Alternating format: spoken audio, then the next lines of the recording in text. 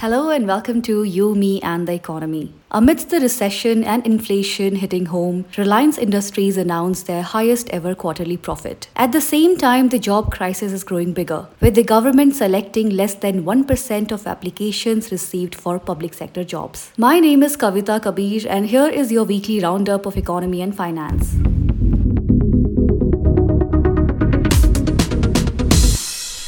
After two consecutive quarters of negative GDP, the US has stepped into recession.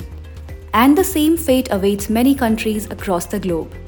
The International Monetary Fund warns that Ukraine crisis, the tightening of financial conditions, and the slump in China is taking us towards a global recession. IMF slashed India's economic growth forecast to 7.4% from its earlier prediction of 8.2%. Despite the optimism in government circles, there is no reason to believe that recession will stop at our borders. The unemployment crisis is here to stay. Despite tall promises of jobs, the government was able to employ a little over 7 lakh people in the last 8 years. 7.22 lakh appointments to be precise. And can you guess how many people applied? 22.2 crore people. Means only 0.33% got jobs.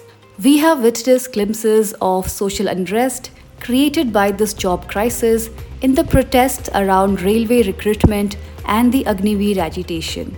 Unless the country creates more jobs, things may really blow up.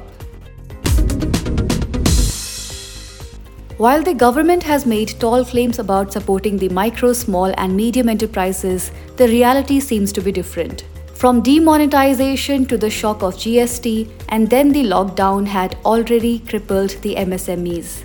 Today they are grappling with a deepening crisis of delayed payments from both public and private sectors.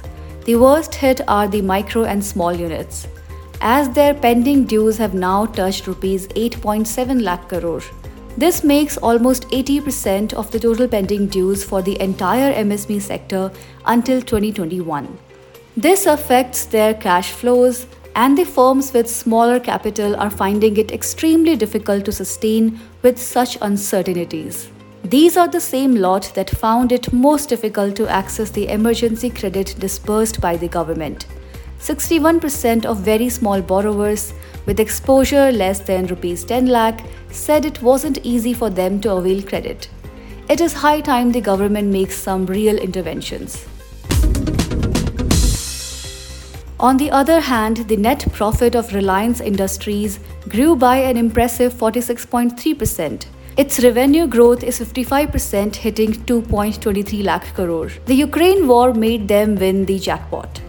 Reliance has been able to take advantage of purchasing discounted Russian crude oil and selling refined products to fuel-starved Europe at a premium. Giving wings to Reliance Industries' sales, the Union government withdrew the windfall tax imposed earlier on 1st July. Excise duty on export from other refineries has also been slashed, from Rs 13 per litre on diesel to Rs 10 and from Rs 6 per litre on petrol to 0. This implies that RIL can continue to import discounted crude from Russia, for which the whole country faces a sovereign risk of Western sanctions, and refine it in Indian territory, poisoning our shared environment, while also making record revenue and profits without even having to pay a fair share of taxes. At the same time, a 5% GST has been imposed on the essentials consumed by the common people. All this is done to generate revenue for the stressed budgets of union and the state governments. In other words, our union government is taking from the poor and giving it to the ultra-rich. Irony, thy name is Indian tax regime. Multilateral development banks would be in a position to unleash hundreds of billions of dollars in a new lending and help lower income nations at a time of overlapping global crisis. But only if they were to take on calculated new risk, according to a report commissioned by the G20 nations. The top recommendation argues that the development banks must adapt to tolerate more risk. They are using very conservative measures of risk as they are de facto embedding rating agency methodologies into their internal policies. This directly impacts the level of how much money the banks need to pay off bondholders if borrowing countries default on their loans, and thus reducing the amount they can lend by hundreds of billions of dollars. The report was withheld for some time due to its content before G20 finally published it. Thanks for listening to this podcast. For more news and analysis, head to our website www.senfa.org and keep listening to Yumi and the Economy.